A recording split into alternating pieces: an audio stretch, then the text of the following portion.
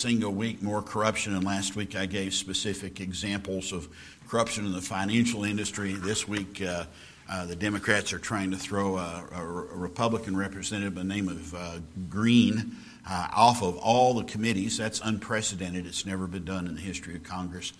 And it's a sad state we've gotten in, that corruption and evil and a lack of decorum and a lack of diplomacy seem to run rampant throughout our society. So now we're on the third message, and I told you last week this message would be a little bit of a downer. And the good news is, if you're back next week, we'll get back on the positive side of things, because all of chapter 3 is Habakkuk's resolution to praise God anyway. And sometimes that's the three words you need to remember: praise God anyway, whatever the situation is. So we want to kind of look at this Song of Woe, and for those of you who maybe missed the last couple of weeks, this is kind of a timeline of Habakkuk as far as we know. The reality is the book of Habakkuk doesn't tell us when it was written. It doesn't tell us really anything about the prophet, and he's not mentioned anywhere else inside Holy Scripture. But we think that this happened sometime after the Israel went into captivity to Assyria, but before Judah went into captivity to Babylon. And that certainly seems to fit the context from what we've learned about the Babylonians. And so we think that basically it's somewhere around 607 to 605 BC would probably be a good guess. And we remember that that one of the issues that the book raises is that God isn't fair. He's just, but he's not fair.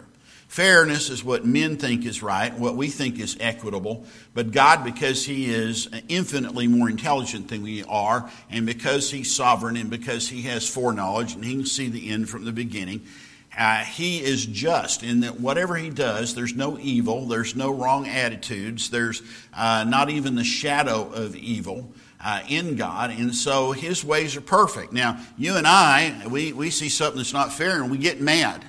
And we think sometimes we're justified in our anger, but Scripture tells us that the wrath of man worketh not the righteousness of God. We can never be just when we're angry. Anger is always a sin for man in Scripture. Now, God can be angry, and because he is perfectly holy, he can be just in his judgments.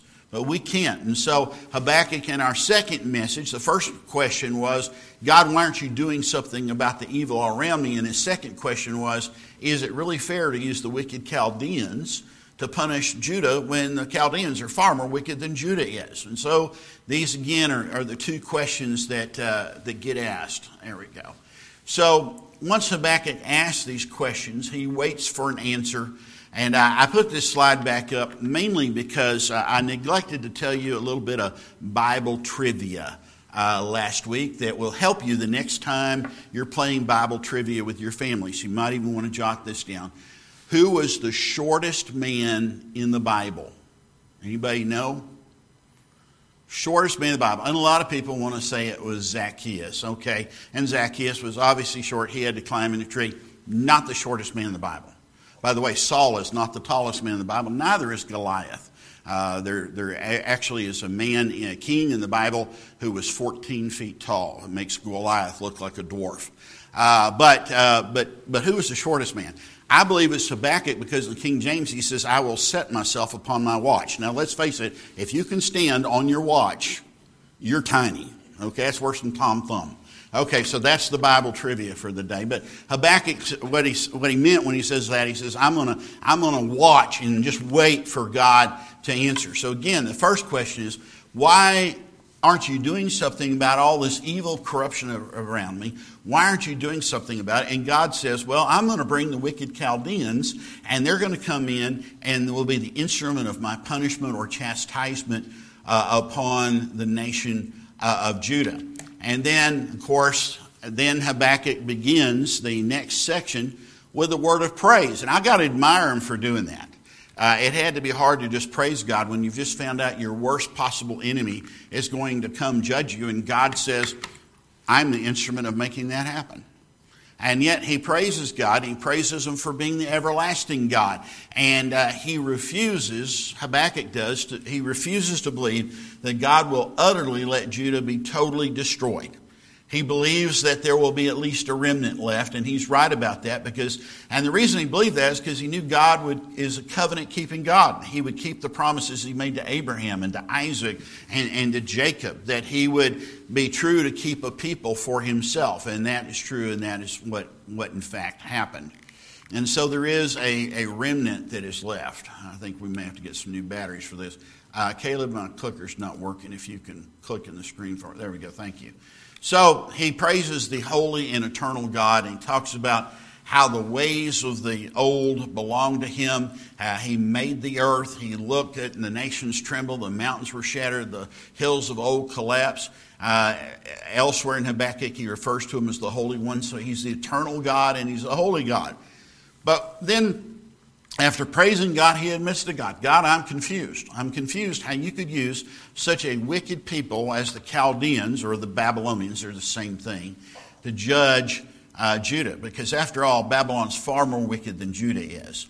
And God's answer is, well, don't worry about the Chaldeans. I'll take care of them. It's not your job to judge them. It's my job, and I'll do that in my time. And so that was the second question that was asked. So that brings us to the text for today. And I believe Habakkuk is an incredibly relevant word for us because it so fits the society. So I wonder if those of you who are able, don't feel compelled to, but if you're able, would you stand in honor of God's word? And we're going to read Habakkuk 2, verse 6 through the end of the chapter. Shall not all of these take up a taunt against him with ridicule and riddles against him, saying, woe to him. Now, by the way, I want you to look for two things, and I've tried to bold print them to help you. You'll notice that each woe begins with a woe, and it concludes with the word for and gives a reason for it. So there's actually 5 stanzas here. Each are 3 lines long in Hebrew. It's written as poetry. But so you'll notice here's the first 2 woes. Woe to him who heaps up what is not his. For how long? And woe to him who makes himself heavy with pledges. Will not your creditors suddenly rise up and awaken those who make you tremble? Then you shall be as plunder for them, because you've plundered many nations. All the remaining nations will plunder you on account of the blood of humanity and violence against the land and against cities and all who live in them. Woe to him who obtains profit from evil gain for his house, to set his nest on high, to be saved from the hand of misfortune. You have plotted shame for your home, cutting off many peoples and sinning against your life. For the stone will cry out from the wall, and the plaster from the wood will answer it. Woe to him who builds a city by blood guilt and who founds a city by wickedness. Look, is it not from Yahweh of hosts that people labor for mere fire and nations exhaust themselves for mere vanity? For the earth will be filled with the knowledge of the glory of the Lord, like the waters covering the sea. Woe to him who gives a drink to his neighbors, pouring out your wrath and also making them drunk in order to see their nakedness. You will be sated with shame rather than glory.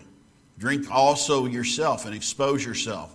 The cup of the right hand of Yahweh will come around upon you and disgrace upon your glory. For the violence of Lebanon will cover you, and the destruction of wild animals will shatter them on account of the blood of humanity. And the violence against the land, against the city, and all the inhabitants in it. What value is an idol when its carver has fashioned it? A molten idol, a teacher of lies. For he who has fashioned his creation trusts in it, though making mute idols. Woe to him who says to the wood, wake up, and a lifeless stone, arise. Can he teach? Look, it's covered with gold and silver, and there's no breath within it. But Yahweh is in his holy temple. Let all the earth be silent before him. Let's pray.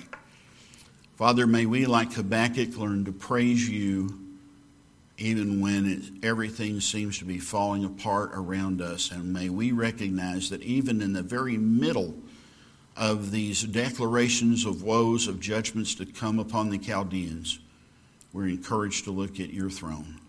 We pray it in Christ's name. Amen. Thank you. You may be seated.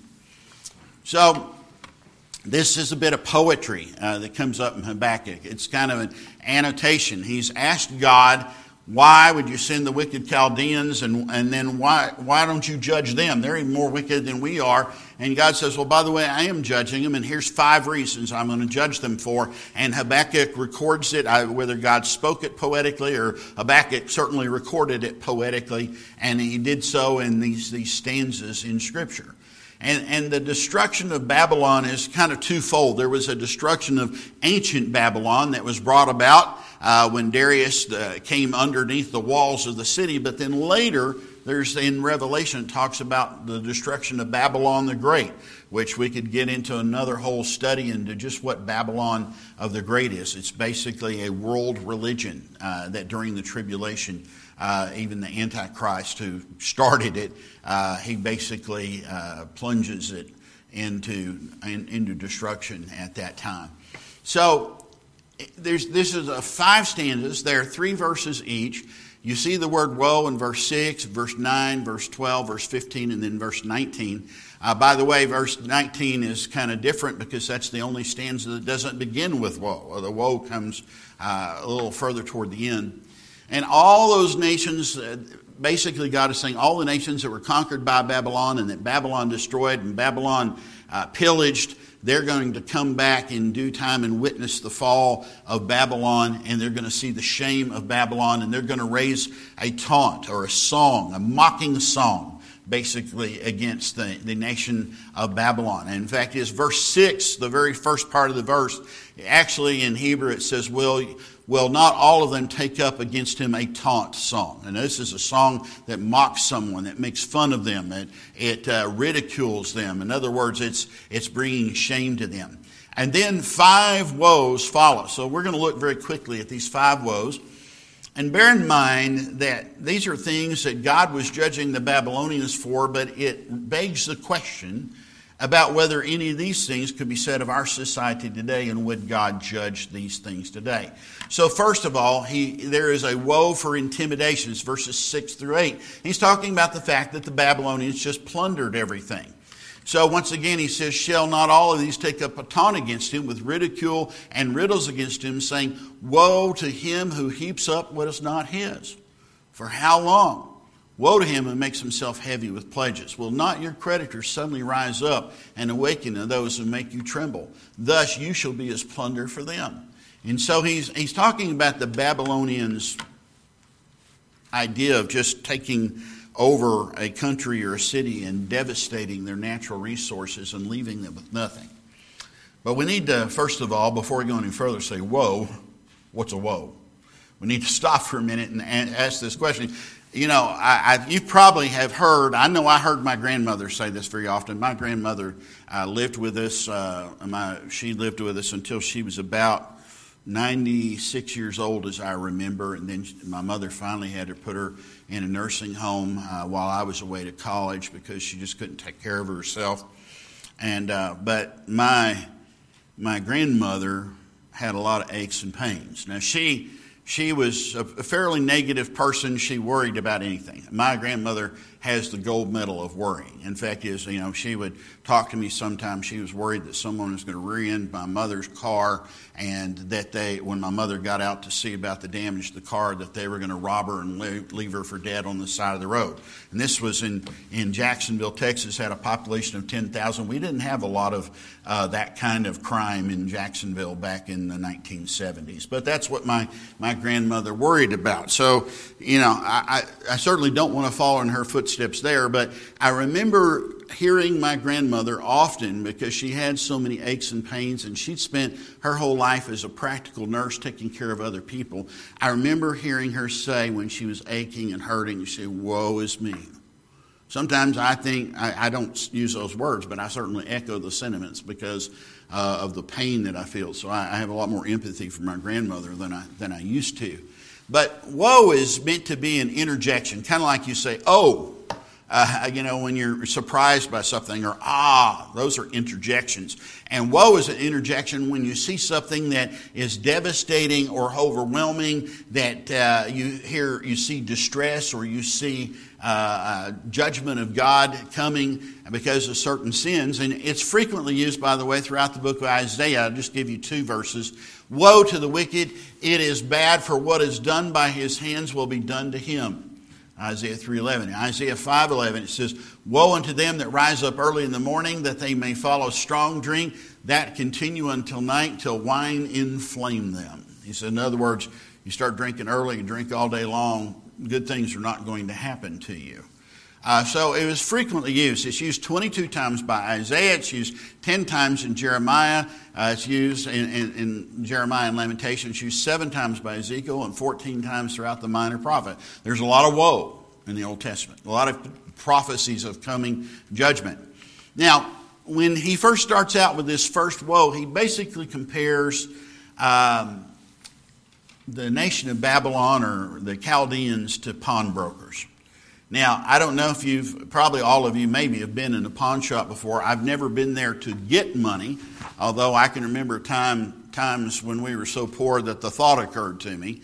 But I have been in there sometimes to buy something in a bargain. Maybe I needed a particular yard tool, or I needed something else. I might go into a pawn shop. And that's where people take things. They don't have any other source of revenue. They're in a spot, usually due to bad financial decisions. They put something up. They're loaned a little money against that collateral. And if they don't pay the money back within a certain time, that item, which is worth far more than the loan was, becomes the property of the pawn shop. The pawn shop sells it and makes a profit. In fact, most pawn shops would rather that you didn't repay the loan, because they make more money if you don't repay the loan, and because the collateral is worth a lot more than that. And so basically, he compares the Babylonians to an unscrupulous pawnbroker who lends on extortionate terms.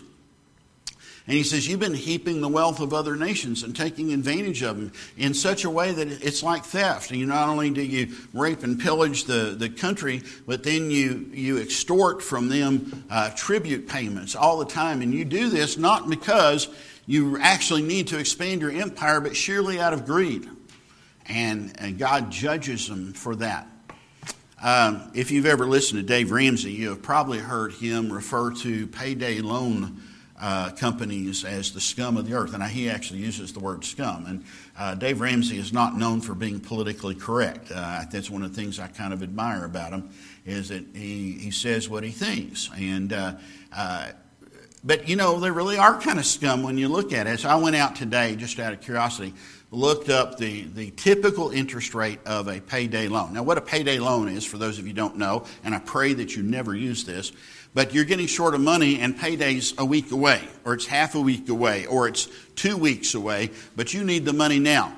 Alternator's gone out on the car, you didn't have an emergency fund, you need a new transmission, you've got some other major emergency, an appliance went out, and you can't wait the 2 weeks till your paycheck comes in. So you go down to get a payday loan. You show them some of your pay stubs, they see that you're actively employed, they write you a check, and you sign a contract, and you don't think a whole much about it. But there's a section of that contract written in very fine print that tells you what the annual percentage rate is. Now, when you first hear the percentage rate, it doesn't sound that bad. They might say they're charging you 15%. Now, 15% is not pretty. Okay, but let's face it, most of the credit cards you have in your wallet probably have about a 22% interest rate, which means that if you borrow $1,000, you're going to have to pay back the $1,000 plus $220 in interest over the course of a year, if the interest didn't compound, which it does, so it's actually worse. And so, but 15, you might think, hey, well, if I borrow $100 and I pay back $115, but that solved my problem. I got my alternator fixed. That's not too bad of a deal. But when you look at the fact that you only had that $100 for a week or 2 weeks' time, and you can extrapolate what the annual payment rate is, the actual annual percentage rate comes in somewhere between 391% and 521% for payday loans. It's just math, people. So probably about the stupidest thing you can do as an individual from a financial perspective is go get a payday loan, because there's no other form of loan that takes more advantage of people than this one, and these payday loan shops are making a ton of money. And most people, what happens is they pay it back, and then now, because they've had to pay back a greater amount than they originally needed, now they're even shorter on the next paycheck. So what do? They do it again and again and again until they become slaves to the payday loan breaker, and then they're loan makers, and then they're calling Dave Ramsey, or they're going down to file for bankruptcy. So this is a bad thing. And basically, this is the kind of attitude that the Babylonians had out of sheer greed. They just wanted to take advantage of everything else, have everybody pay them. There wasn't a strategic reason they attacked other nations. They simply attacked it because they felt like they were gods, militarily speaking. So in verse 6, there's a rhetorical question asked, and in the verses following, it's kind of amplified. And here's the question. He says, shall these victims, these people that have been taken advantage of, not take up a taunt song against the Chaldeans? I remember hearing the story about a payday loan place one time, and had taken advantage of people in a certain community. And so some of the people at a local church there began praying that this payday loan maker would leave the neighborhood, and that they wouldn't influence these people anymore. So they began praying. 3 ladies. And then one day the ladies drive up, and they're driving past the payday loan place to the church that was nearby, and the payday loan place was on fire. And the two of the ladies expressed great surprise at that, and the third lady says, well, I put feet to my prayers. And so, that's basically what he's asking here is he says, one of these days, the people you've taken advantage of are going to put feet to their prayers. They're going to cause your destruction. They're going to revolt against you. They're going to come against you. He says, will your debtors suddenly arise? So first of all, he says, aren't they going to sing a song, a celebration when you're gone, Chaldeans? But then he says, you know what? It's your own debtors, the people that you have taken advantage of, the people you've taken tribute from. They're going to rise and revolt, and they're going to get back their goods. And not only that, they're going to give you a good shakedown. In fact, this word shakedown is incredibly appropriate because the verse says, will they not wake up and make you tremble? They're going to shake you down. They're going to jingle all the coins out of your jeans, and they're going to take more than what you took from them. And Babylon is going to become the victim and be extorted. So the extent of their judgment is pretty harsh. Look what he says in verse 8. Because you've spoiled many nations, all the remnant of the people shall spoil thee, because of men's blood and for the violence of the land of the city and all that dwell therein. By the way, the word blood here in Hebrew is really funny. It is a plural. It literally is bloods. Now, we don't use the word bloods very often. I guess if you worked in a hospital, and you might find occasion to use bloods in the plural at times. But basically it's the idea that it's not just a little blood, it's bloodshed. That's what bloods in plural means in Hebrew, is it's bloodshed. He says, because of men's bloodshed. In other words, you have had an indiscriminate look at life, and you have taken lives that should never have been taken, and now you're going to have bloodshed as well. By the way, you might not have to think too long to think of how maybe this nation has shed the blood of millions of innocents since Roe v. Wade. And how have we escaped God's judgment this long? I think payday is maybe here by now. He says the spoiler is going to be spoiled. The plunderer is going to be plundered. The people that were left of the victims are going to lead the attack. Babylon had sown the wind, and now they're going to reap the whirlwind. And that's exactly what's happening. He that soweth iniquity shall reap vanity, and the rod of his anger shall fail. There's a second woe that comes after this, and this is the woe for intemperance or lack of self-control, or in this case, it's the Babylonians' pride. Remember from the first passage that we studied, the Babylonians worshipped, number one, as a god, they worshipped their own military might. They were so proud of their strength, they went around looking at, I don't know, I guess the most modern day equivalent I can think of, and I know Matt has seen this too, is a lot of times you go to the gym, and any good gym has probably got mirrors on the wall. And you need that, actually, because you want to make sure when you're doing a particular exercise that you have the right form. Because if you do it a little sloppy, you can get really hurt. I really hurt my shoulder one time, and it took me 8 months to get over it. I should have been looking more in a mirror that day. I did something stupid. And yet, there's other kinds of uses of that mirror, though, in a lot of gyms. There's some guys that go around and they spend more time admiring themselves for the muscles they've built than watching their form while they're actually supposed to be building it. It's like they are presidents of their own fan club. That's what the Babylonians were. They were presidents of their own fan club, and they worshiped their own might and their own strength and their own prowess. They bragged about it, and they couldn't wait to say, who are we going to attack next week? Let's find somebody else. They didn't need to attack it. They didn't need natural resources. They didn't need a strategic port in another city. They just wanted to attack. It was their passion.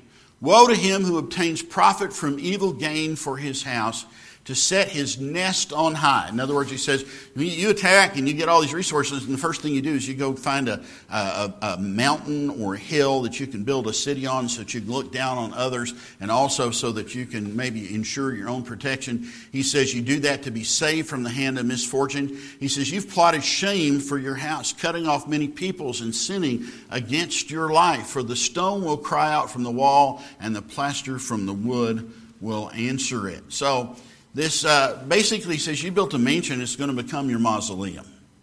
It's going to become the place that you die in. And they had used their unjust gain to profit themselves and to exalt themselves. And they built high cities and thick walls to protect them from all harm. It's said that the wall around one city in Babylon was 32 feet thick and 150 feet high. That would have made them impregnable. You could have driven 4 chariots across wheel to wheel. Chariots were 4 feet 8 inches wide, if you're ever curious about that. And that's an interesting factoid in history, because Romans later, because their chariot wheels were 4 foot 8 inches wide, when railroad technology became available and they built railroad tracks, they're 4 feet 8 inches wide. It goes all the way back to Roman tradition. It's the only reason for that distance. But, you could have put 4 of those chariots side by side on top of a Babylonian wall, because it was that thick. And then they built those hanging gardens of Babylon. A lot of people say that's what Nebuchadnezzar maybe was looking at when he's on his terrace one day and he sees the hanging gardens that he had built for his wife, and how it replicated the mountains of her homeland. And there were all these terraces and different plants at each level of the terrace. And he probably looked out at that and uttered those infamous words, "Look at this great Babylon which I have built." And the next thing he knew, he was out in the pasture eating grass, because God judged him for that. He built a towering empire on top of other nations. So, and then God goes on to say that it's like there's a heavenly courtroom, and he says that the wood that their walls are made of and that plaster is on top of, and the stones that make up the external part of the edifice of a house are going to cry out in testimony against the Babylonians. Because basically they took resources from other people that they savagely attacked and victimized in order just to build these beautiful places for themselves. And he says, your own stones and your own wood is going to cry out in the courtroom of heaven. Now, we don't think about rocks speaking, but I seem to remember one time that it was said of Jesus when on the day, the day he's making the triumphant entry into Jerusalem, and the palm branches are going up and down, and somebody commented, they shouldn't talk like that. They shouldn't say things. Jesus said, if they don't, even the rocks will cry out. And God would hear even the rocks crying out. So the Babylonians have built for themselves a great empire, but it's about to all come crashing down around them. Then there's the third woe. This is the woe for iniquity, which is the Babylonians' perversity. And iniquity, by the way, the definition of iniquity is when we do things our way instead of God's way. There's a whole lot of that going on today, I can promise you. It's not so much that something is against the Ten Commandments as it is we just do stuff our own way without consulting God.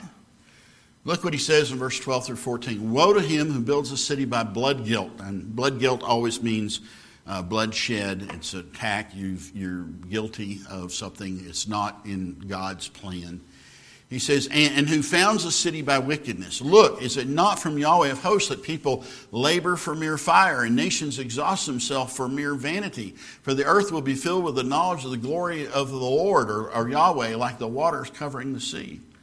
He says, people work so hard to build these beautiful buildings, but they're going to crumble. And if they're wood, they might burn up. In fact, you can go out and chop wood all day long and make whatever you want to of it, and one day it's going to turn into ash. You can just expect that. He says, but I love what he says here is he says, hey, there's one thing that'll last. The wood's not going to last. The rocks won't stay on top of each other forever and ever. And it's true. We still have we have columns from the Parthenon, and there's a lot of them stand. The whole building's not there, though. You know what will be there after every last stone is fallen? The glory of the Lord. That's going to still be there. He says, woe to him who builds a city with bloodshed, establishes a town by crime. And so the Babylonians built an entire empire on slave labor and on the sweat of enslaved peoples, and murder and bloodshed and oppression and tyranny were the tools that they used. And this word bloodshed, again, is part of that word blood, but it's plural, it's bloods, signifying that there's a murder that has taken place. Now, what I love here is this is the third woe. So think about it. You got 5 things, right? If you have 5 kids, which kid is the middle kid out of 5 kids? Kid number 3. We have 5 woes. This is woe number 3. This is the middle woe. So right in the smack dab middle of all these woes, a new thought gets introduced that really doesn't have anything to do with woe, and it's a change to look at the Almighty, the Lord Almighty. In other words, in the very middle of judgment, God's there. Now, we don't like that. I feel like we may have entered a time of judgment upon our nation where Americans are going to start losing their freedoms, and believe me, just read the news a little bit and you'll see the attack is well underway. Attacks against the Second Amendment, attacks against the First Amendment, attacks attacks that would make it impossible someday for a pastor to stand up and declare that sodomy or homosexuality is sin. Can't do that in Canada. We can still do it here, but maybe not for long. And yet, in the middle of these judgments, God is still there and He's still on His throne. I'm so thankful for that reminder. I'm so thankful for that. He declares the works of the Babylonian just to be fuel for the fire. He says, thus says Yahweh of hosts, the broad walls of Babylon will be utterly demolished. Her high gates will be burnt with fire, and the peoples labor for nothing, and the nations for fire, and they will grow weary. That's from Jeremiah.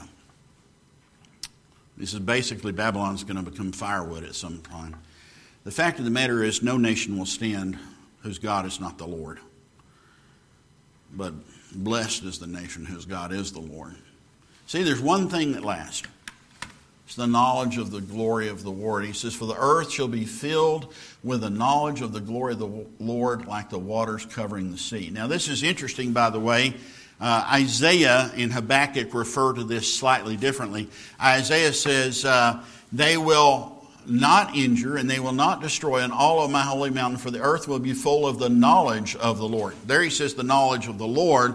Habakkuk says the knowledge of the glory of the Lord. Basically, Isaiah has got the essence and Habakkuk is talking about the effect.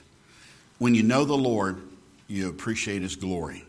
The more you know the Lord, the more you glorify the Lord. And that's the difference between Isaiah and Habakkuk. I love what the psalmist said. And blessed be His glorious name forever, and may the whole earth be filled with His glory. Amen and amen. Now, Brother Caleb, were you able to get that video? I've got a thumbs up.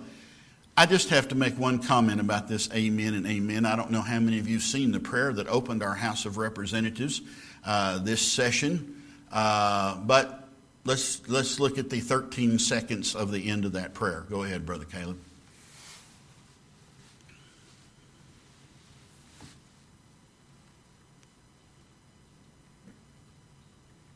We've had no rehearsal on this, by the way.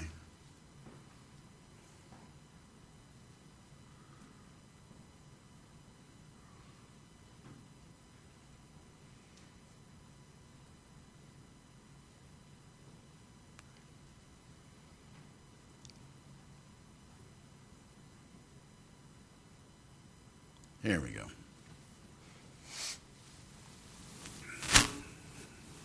We ask it in the name of the monotheistic God, Brahma, and God known by many names, by many different faiths. A man and a woman. So if you didn't hear that, he said amen and a woman. By the way, this particular Democratic representative is supposed to be a Methodist pastor. But I grew up in the Methodist church, and we knew what God's name was.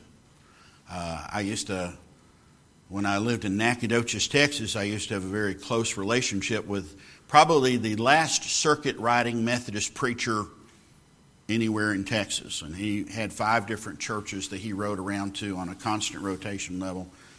And he was an older man, he was in his 80s, but he loved me. He actually had me come preach in his Methodist church because he knew the gospel. Okay? This fellow doesn't, as far as I'm concerned, because you don't just pray to the monotheistic God that can be Allah or many other names. And you notice how Psalm 72, look how it ends, amen and amen. That word amen is the transliteration of a Greek word, amen, which means let it be. It's a verb. When we say amen at the end of the prayer, we're just saying may it be or let it be. We're asking God to grant our petition. It has nothing to do with a masculine noun. And this guy, for getting up there and in front of the United States Congress for saying amen and a women, is an idiot. Okay, I know that's not politically correct, but I will repent for showing disrespect to him later. But that was just stupid, and I had to say something about it. I saw that amen, and instantly that came to my mind.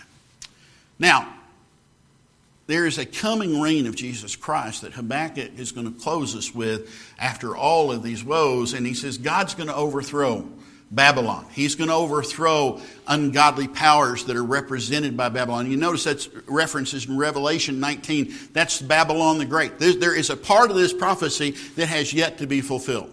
Yes, our ancient Babylon was destroyed. In fact, for a lot of years, everybody said Babylon was just a fictional story in the Bible, doesn't really exist. And then we found bricks that had Nebuchadnezzar's name on it. And we had to admit that archaeology, once again, if you turn over a shovel of dirt in Israel or the Middle East, you're going to prove something from the Bible. It's the way it happens. But he says, the Lord's glory and majesty, 2 Thessalonians 1:9, will be made evident in the millennium and thereby acknowledged throughout the earth. So there is a time coming, as I understand the end times, and I'm not saying my way is correct because I'm still studying that issue. I'm really more worried that I'm living for the Lord now, and I'll let the Lord work out the details of eschatology. But in my understanding, that Jesus Christ will rule and reign on the earth for 1,000 years after the end of the tribulation. And at the end of that time, he lets the demons out of hell to see who the real believers are, who can be tempted away and who can't. And it's going to be a marvelous 1,000 years because Jesus will sit on a throne in Jerusalem. And the glory, and by the way, everybody will know who Jesus is. Everybody's going to know. He's going to be basically king over the earth then as well. He should be. Everybody knoweth him, and so extensive and abundant will be that knowledge. It'll be like the waters covering the sea. There's a fourth indignity here, and that is an indignity for the Babylonians, or a woe for the Babylonians' cruelty and indignity to others. He pictures the Babylonians as a drunk who tries to get his neighbors drunk too, and if he can get them more drunk than he is, he can take advantage of them. He can basically make sure that he exposes their nakedness. He can take advantage of them, steal stuff from them. He can rob them. And so they add to drunkenness, lust, and violence. And in fact, there's this phrase in this verse where it says, pouring from the wineskin. It actually means joining it to your wrath. This is the first recorded instance, I think, in Scripture of a mixed drink. Mixed drink is where you have two kinds of alcohol and you mix them together. And basically, this is a mixed drink of wrath and passion, or wrath and lust that the Babylonians had. And then these victims fall prey to it, and they wake up in shame and slavery and subjugation. And so this revelry over Babylon, over all its victims, we turned to shame. By the way, what was Babylon doing when it was finally destroyed? They were having a drunken party, and they were using the vessels from the house of God that they brought back from Jerusalem to drink out of, when suddenly the hand appears on the wall and writes, Mene, Mene, Tekel, Upharsin. You've been weighed in the balances and found wanting. And they were involved in basically a drunken party. And the Babylonians are pictured as lying drunk and exposed, ashamed, scorned by all, and they're going to drink from God's wrath this time, a cup of his wrath that he holds in his right hand. And they're going to be covered with disgrace, just as they had done to others. And the reason for the Babylon shame is kind of interesting. He says it's because of what they did to Lebanon. Now, there were a lot of things they'd done, but Lebanon was a neighbor to the north of Judah. You'll remember that when Solomon went to build the temple, he got the cedars from Lebanon, from King Hiram, and brought the cedars to Jerusalem to build the house. Well, basically, when Babylon attacked Lebanon, they laid waste to it. They burned down the forest. They didn't just take the wood they needed for stuff. They took some and then they burned down the rest. And then there were plenty of cattle in Lebanon that they could have used for food. They took some for their first meal, and then they just killed the rest just for fun. That's how cruel these Babylonians were. And he says, the way you treated Lebanon, that's how you're going to be treated. That's the kind of judgment that's coming on you. And then the worst thing is the human bloodshed that we've already mentioned twice in this book. So it's an indignity on God's creation. By the way, I don't think we have to all go out and hug a tree with Al Gore, but God gives us a planet to take care of, and he expects us to be wise with it. When I'm diving in the ocean, I have a plastic mesh bag inside my scuba vest, and if I see something down there that's not supposed to be there because somebody threw garbage in the ocean, pick it up and I put it in that bag. We take it out. We remove the trash. Stuff's not good for the fish. We need to take care of our planet, but especially because it's God's creation. We should take care of all of it, and God says that. And then finally we get to the last woe, and this is the woe for idolatry. And to me, this is the biggest one of all. I want to show you a few pictures.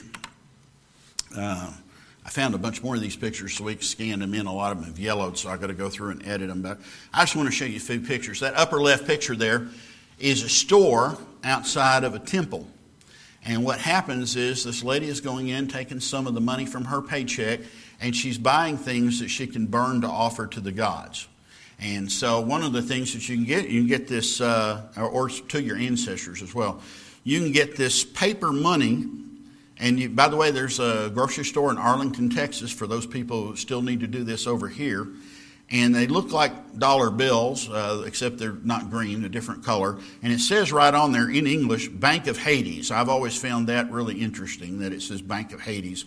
But basically, your ancestors, for example, might be starving in the spirit world. And so you go buy some Bank of Hades notes and you burn them in a fire, and all that money goes up so Granny and Grandpa can afford to go to the PX or the commissary or whatever it is they have in the netherworld to be able to buy stuff to take care of them. Or you can buy a little plastic Mercedes Benz and you can go burn that, and Granny and Grandpa will have a car to drive around in the netherworld. And it's you can even back then, and we don't even have this brand anymore, but I remember seeing a miniature Curtis Mathis television. Curtis Mathis was a television company in Athens, Texas for many years, and they made really good TVs. And you could buy one of those, you could burn it, and it'd go out so your ancestors could enjoy it in the netherworld. And then you could buy other things, incense sticks to burn to the gods and whatnot.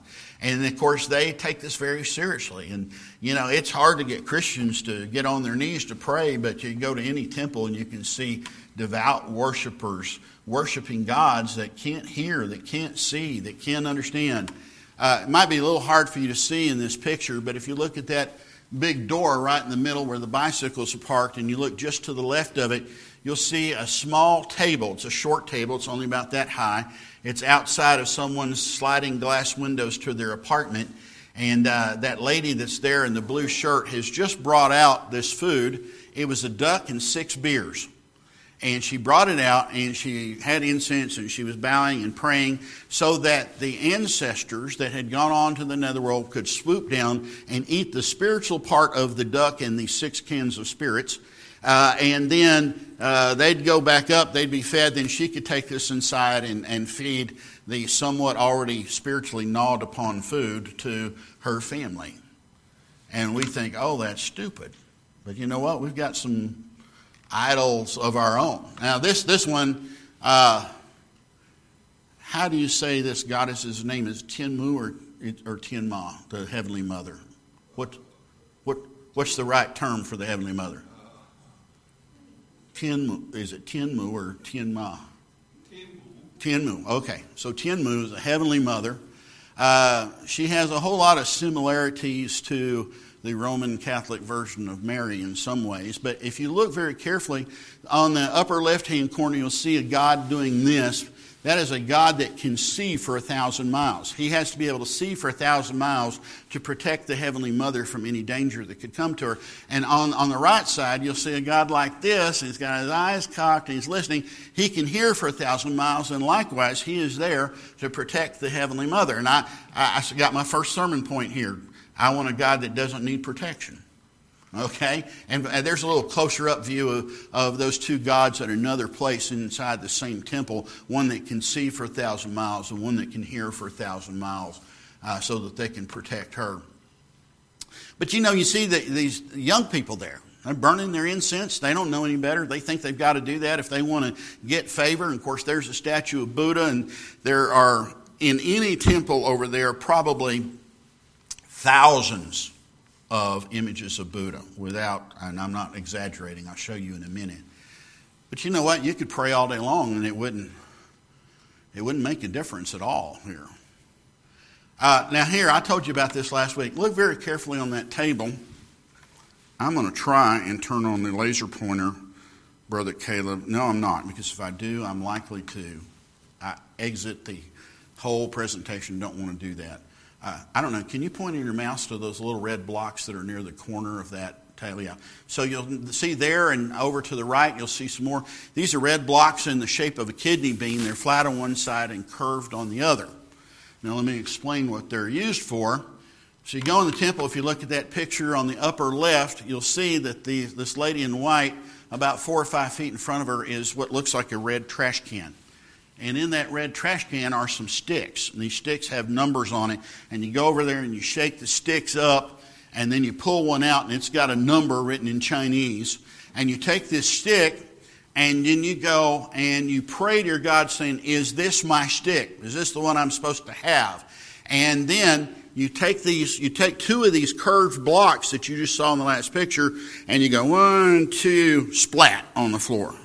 Now if one is up and one is down, that means yes, that's your stick. If they're both flat side down, it's no. If they're both curved side down, it's maybe. Or something like that. The formula may vary. In fact, I'm not sure if everybody knows what they're supposed to do, but they all have a formula for figuring out if that's their stick from their God. And if so, they go to this little thing, looks like a post office. They pull out the piece of paper that has that number on it, and that's their fortune from their God. And we think, that is so stupid. I don't know. How many of your coworkers read the horoscope in the newspaper? You know, how stupid is that? Believing that how the sun and moon were aligned at the moment of your birth somehow determines your destiny. No thanks. I'll put my destiny in the hands of the Almighty. Now listen to what he says about this. What value is an idol? Now notice this time he doesn't start with a woe. He starts with a question.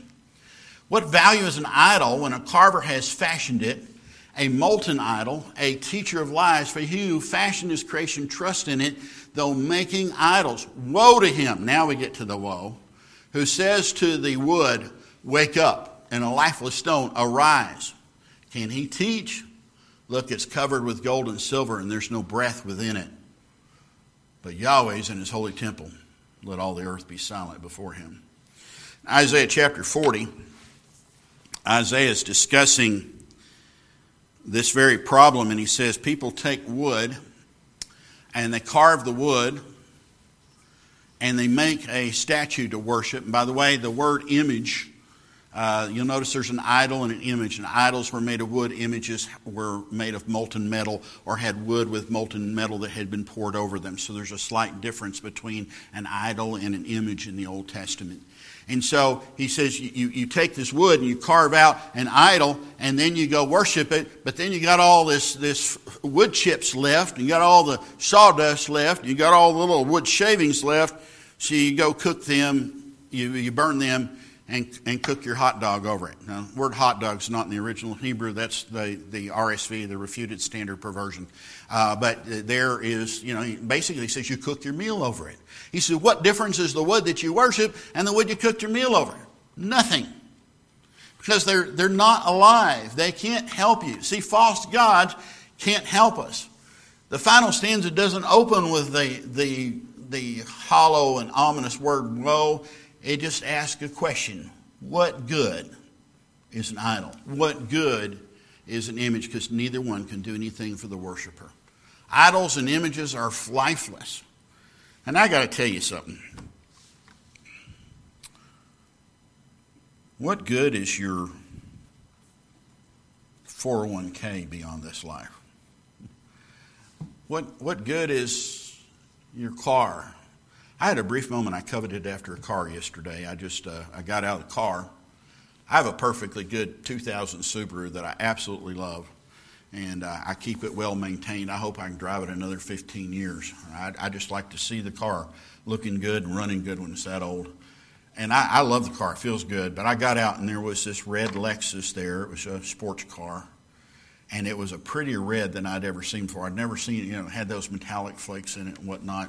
And as you walked, the color of the red kind of shifted a little bit. And so for a brief moment, I could see myself in that car, my shirt unbuttoned down to here, big gold chain around my neck, driving around. Fortunately, that was such an ugly picture, it left my mind as quickly as it got there. But, what good is having a fancy car? I'm not saying it's wrong to have a fancy car or a newer car, but really what good does it do you in eternity? I can't see that it's going to do you any good in eternity. Idols and images are lifeless. Here's the god Guangdong, who's the god of business. I think I'm right on that. Is that Guangdong? That's one of the names. Okay.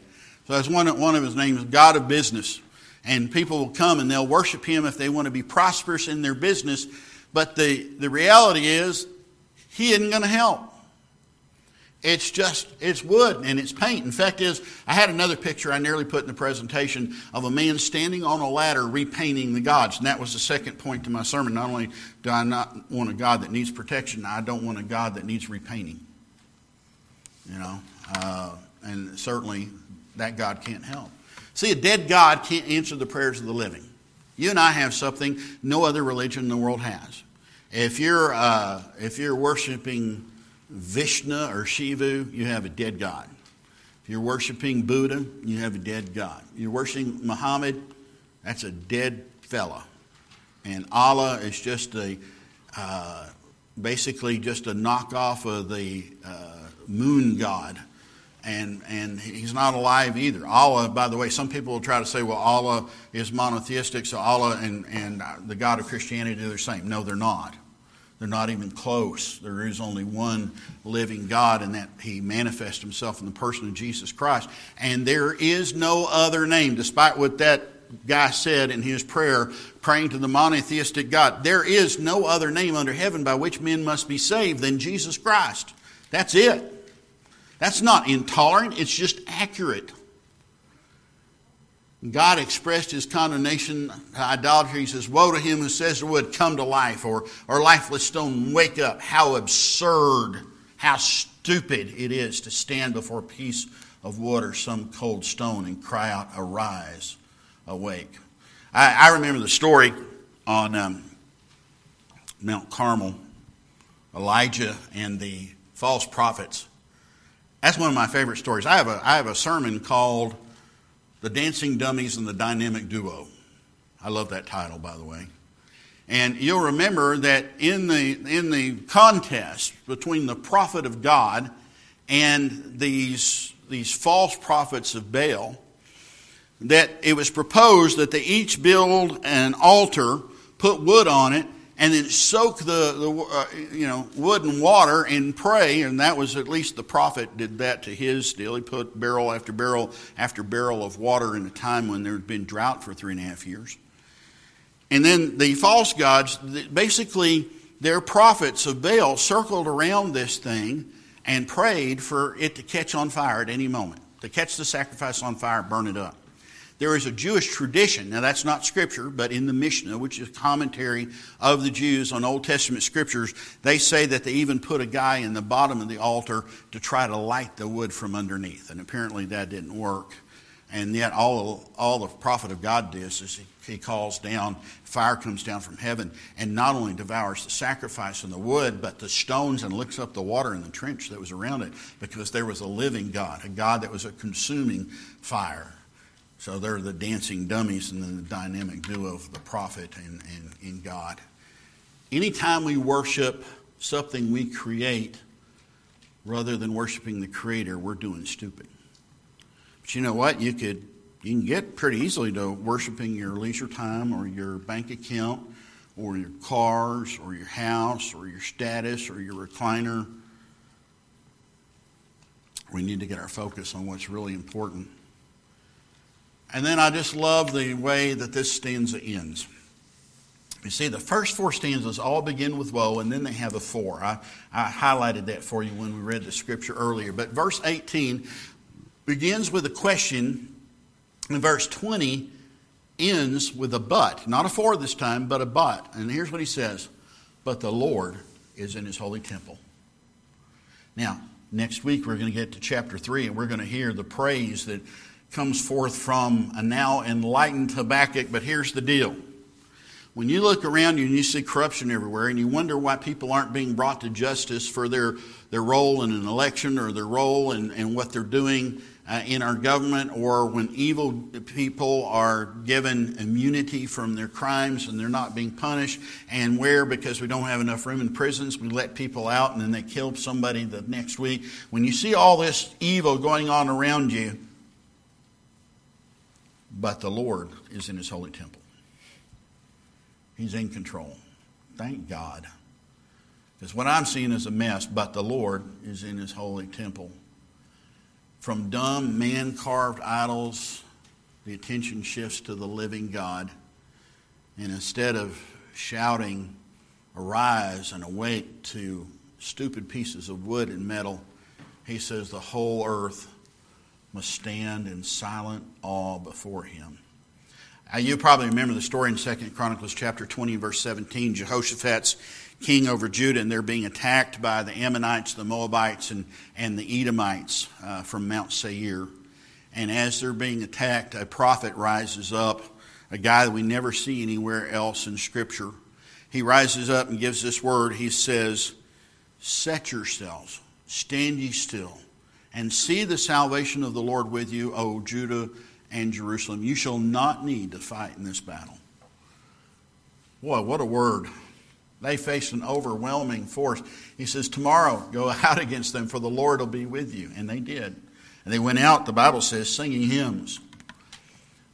See, in the midst of all this frustration, why aren't you doing anything about the evil around me?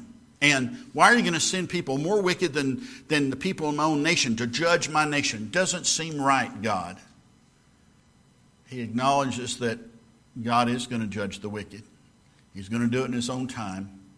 And the one thing we can hold on to for sure is the Lord's in his holy temple. At best, you can hold on to a president you like for 8 years. At best, you can, I wish I could say at best you could hold on to a senator or representative for 6 years, but I can't say that, can I? But you can hold on to God for all eternity. So what do we learn? God's judgment comes upon the Babylonians, lost men, for a bunch of reasons. Intimidation. They took advantage of others. Intemperance. They had a lack of self-control. They exalted themselves instead of God. Iniquity. They basically shed blood and committed violence for their own personal greed. Indignity. They brought others to shame and nakedness. Idolatry. Worshiping gods that just frankly can't help at all. So at the very center of all those verses is a reminder in verse 14 that the whole earth will be full of God's glory. And the very ending of this is the Lord is still in his holy temple. And at the end of every period of judgment and every chastisement, and they're not pleasant to go through, and Christians will probably have to go through a lot of that with the society in which they live. But the difference is we doing it knowing that the one who's in control of everything loves us. He's crazy about us. He sent his son Jesus to die for us. Let's stand and have a song of invitation. And I don't really have you're supposed to take aim when you preach, just like you do at the gun range, and shoot for a specific target. I don't have one. I'm just going to take a moment to get on my knees and thank God that he's still on his throne. Because otherwise